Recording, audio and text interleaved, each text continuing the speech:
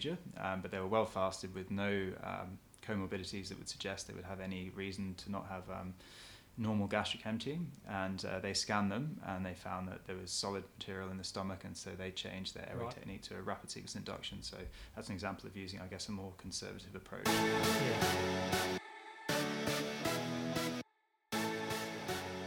Welcome to episode 34 of the Obs and Gynae Crit Care podcast.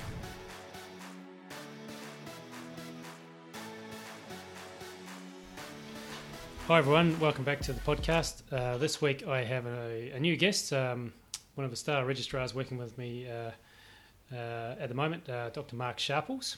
He gave a great talk at the hospital here on the use of gastric ultrasound and anaesthesia, so I'm going to get him to go through this really interesting topic. But before we get into that, Mark, commiserations about the World Cup. England, how'd they go? Disappointing. It's unfortunately not coming home, but it's gone to France instead, so we'll have to sort of hang our heads in shame for the next 4 years. Although I'm pretty sure that most countries would be pretty pleased to get to the semi-final. So. Yeah, it's much better than the disappointments of, I think, previous years, so we'll see. Yeah. Okay, so Mark, tell me, so ultrasounding someone's stomach, why would an anaesthetist or anesthesiologist, if you're American, why would we want to do that? Do you want to give us a bit of background and explain this concept? Sure, yeah. So, essentially, if you look at, the NAT4, which is a major audit in the UK a few years ago, looking at airway complications in anaesthesia. So pulmonary aspiration remains sort of a significant cause of morbidity and mortality in anaesthesia. So, and gastric ultrasound is being proposed as a technique to help aid our assessment of aspiration risk. Yep. That's good. And so, what's the history behind it in recent times? Because it's it's a pretty new thing. So, who's been looking into it, and what's the story behind that? So there's quite a few enthusiasts around, and certainly in this department here, I'm Dr. Matt Ruckledge, who introduced me to the concept. But broadly speaking, globally, there's two groups. So there's a Canadian group who've done quite a bit of research into the area, and then there's a French group as well who've published a lot of literature on the matter, and then various other centres are starting to take an interest as well. Okay, and I guess maybe it's just part of this whole sort of enthusiasm for ultrasound in general now that the technology has made these things. These devices, point-of-care devices, a lot cheaper. So, do you want to just, in brief terms, we'll probably put a few links on the website. There's some more comprehensive sort of learning resources, but just in brief terms, could you describe to myself and the listeners how would we do it, and what are the sort of things that we'll be looking at and measuring? Sure. So, from a purely sort of practical point of view, so it's done using the curvilinear probe. Literature describes a number of positions, but probably the most reliable and commonly described way of doing it is to scan in the sagittal and parasagittal plane in both the supine and right lateral decubitus positions. Yep. And then there's a number of things that you can assess. So the first thing to do is to do what's called a qualitative assessment. And part of that is so you scan in those positions, and you're essentially you can look at the appearance. So essentially you want to define is it empty or full, and you can look at whether there's clear fluid or solid contents in there. Yep. So clear fluid is described in the literature as sort of being hypoechoic, whereas solid food tends to be hyperechoic, heterogeneous. They describe this frosted glass appearance. Yep. And then another way of subcategorizing it is to grade the stomach based on where the clear fluid is. So grade 0 stomach would be no fluid visible in the gastric antrum. Grade 1 only in the right lateral decubitus position, and grade 2 in both positions. So that suggests a slightly more full stomach. And then the second approach is to do a quantitative approach, which is based on assessing the relationship between gastric antral cross-sectional area and volume, and they've shown in studies that there's a reasonably good correlation between cross-sectional area of the gastric antrum and volume in certain populations. Okay, and so for complete amateurs like myself who have never even tried to image the stomach, is it a pretty easy thing to pick up? I mean, I'm used to ultrasounding some other parts of the body, but not never tried the stomach? So I think it's like all ultrasound applications in that it's very operator dependent. It's yet to be established as to what level of training is sufficient to become competent at it. As some authors have suggested that maybe you need to do 33 supervised scans with feedback from someone who's considered an expert or proficient in the field. So I wouldn't say that it's necessarily easy, but if you chat to some people, they think that probably from a quantitative assessment or qualitative point of view, that's probably easier than the actual measurement of area as such. Okay, and it's similar to echo, I think, which is you can often sort of make a sort of descriptive impression of how well the various parts of the heart are working, but doing the measurements is a bit trickier. So one important thing, I guess, is a lot of because the listeners on this podcast are heavily interested in obstetrics. So my understanding is with the sort of gravid uterus in the second and third trimester, it's a bit harder to see the stomach. Is that true? Yeah, so it seems to be, from what I've read, that it's technically more difficult to visualise the stomach, or the gastric antrum specifically. So I should say that when they've looked at different areas of the stomach, the gastric antrum is the one that's most reliably visualised, and so that's the one all the studies are based on. And obstetrics, firstly, there's the issues with displacement of the stomach because of the gravid uterus. And then the models in terms of assessing that relationship between antral cross-sectional area and volume are yet to be probably properly validated. So so it's probably at this stage anyway more useful, easier to get images, and probably more useful to us in the gynecological patients or women in the first trimester where there isn't a lot of anatomical displacement occurring.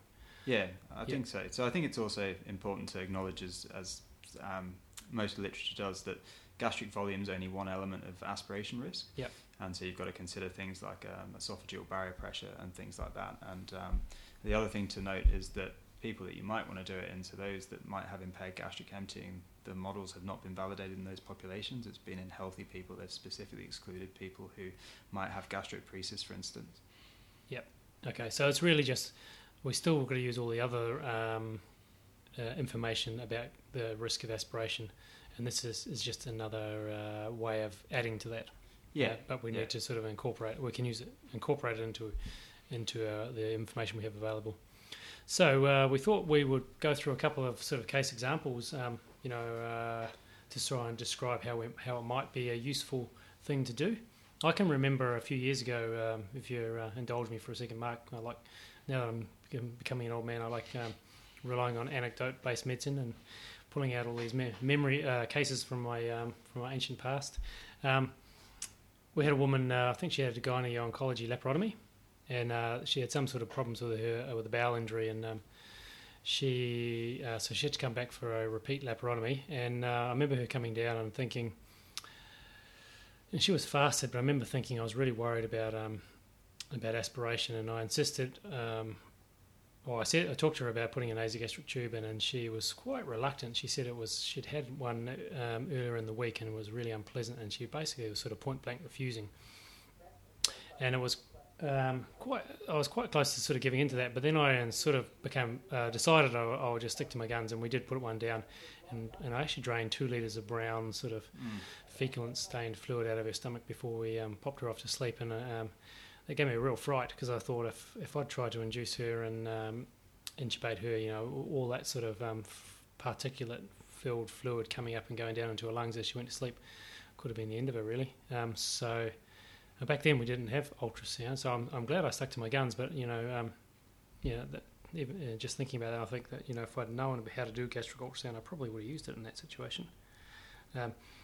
You were going to tell us about a couple of real case reports that sort of illustrated how it's being used in some places. Is that? Yeah. So there's a couple of case reports in the literature. So I think that example that Roger just gave is a good example of where gastric ultrasound could have potentially been used to confirm a more conservative strategy, which is what was gone within in that instance. So the other case reports that I've come across are essentially one where they used a more liberal strategy, so they changed their airway technique for something that would be considered more liberal, and another one where they used a more conservative strategy where they were originally going to use a liberal strategy, so to speak. So the first one was an elderly lady, I think, from a nursing home who came in with expanding calf hematoma that they wanted to drain. The patient was anticoagulated, so a regional technique was contraindicated on the basis of that. And there was this uncertain fasting history where possibly they'd had some mashed potato or some food about 4.5 or 5 hours before. There were a few comorbidities where they were concerned about the hemodynamic instability that might be caused by doing a rapid sequence induction. So they used gastric ultrasound and they were able to confirm that the stomach was empty on appearance, and they then used a more liberal approach by using an LMA rather than a rapid sequence induction. The patient did well. Yeah. Okay. And another case study was a young person turning up for, I think it was inguinal hernia repair or something. It wasn't a major procedure, but they were well fasted with no comorbidities that would suggest they would have any reason to not have normal gastric emptying. And they scanned them and they found that there was solid material in the stomach, and so they changed their airway technique to a rapid sequence induction. So that's an example of using, I guess, a more conservative approach. Yeah. So either the patient hasn't given you a truthful history and they have been eating, or they have some sort of gastroparesis or some reason why the food is still in there even after a prolonged period of time. Exactly. And that can happen with opioids and things like that, can't it? Yeah, or in trauma. Emergency cases are another example. So there's one study where they looked, and as we would expect, they found that it was more common to have a full stomach in an emergency case than in an elective, well-fasted case, regardless of fasting status. So just a quick comment about the first one you talked about, the calf hematoma, where they used the gastric ultrasound to be a bit more brave and not put a cuffed tube down and just use a supraglottic airway. What were your feelings on that? I think most people are sort of still reluctant to because it's early days to put too much weight on.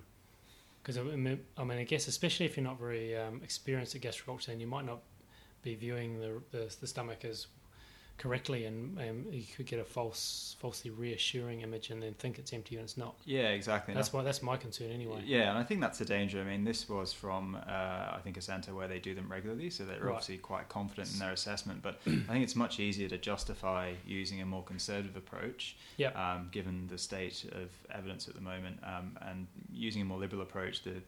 I guess the danger is being able to justify yourself in the case of aspiration. And it's important to note that there's no evidence at the moment to suggest that gastric ultrasound reduces aspiration risk, and that's just really by virtue of the size of the trial that you would need to do to demonstrate that. You need huge numbers. We're already so conservative when it comes towards aspiration that although it still happens, it's such a rare event, it's going to be really hard to do any sort of trials. So it's just going to have to come from observational data, I think, isn't it? Just out of curiosity, off the top of your head, you may or may not remember, but how many people died from aspiration in NAP4, or how many? Can you remember? We'll have to go back and look. I'll have to have a look. I thought the incidence rate was it 1 in 4,000 or something, but I might be way off. I can't remember. Have a look. Yeah, but it was. And I think obviously, it's much higher in emergency surgery than it is elective. But so I think that aspiration was responsible for 50% of mortality cases in NAP4.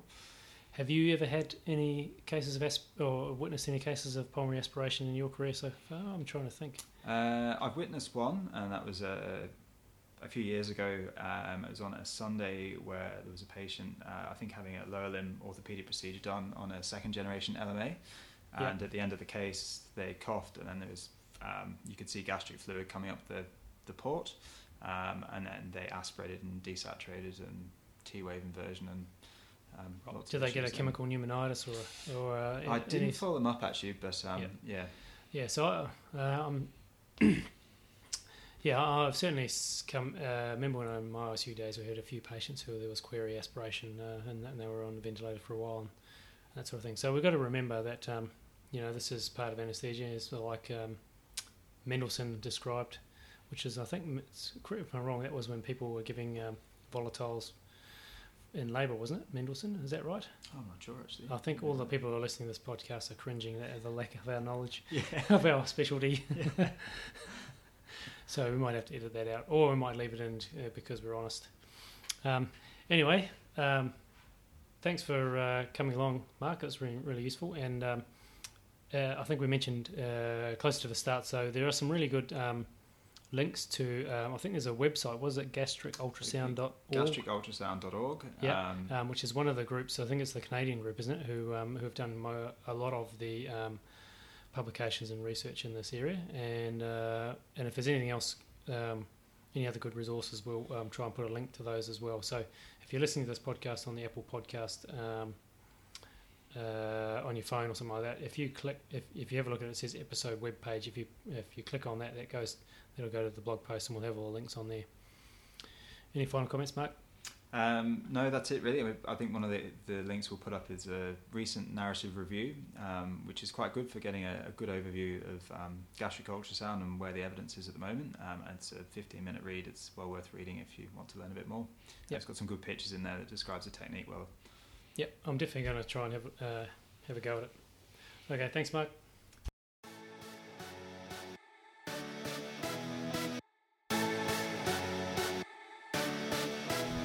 Thanks for listening, everyone.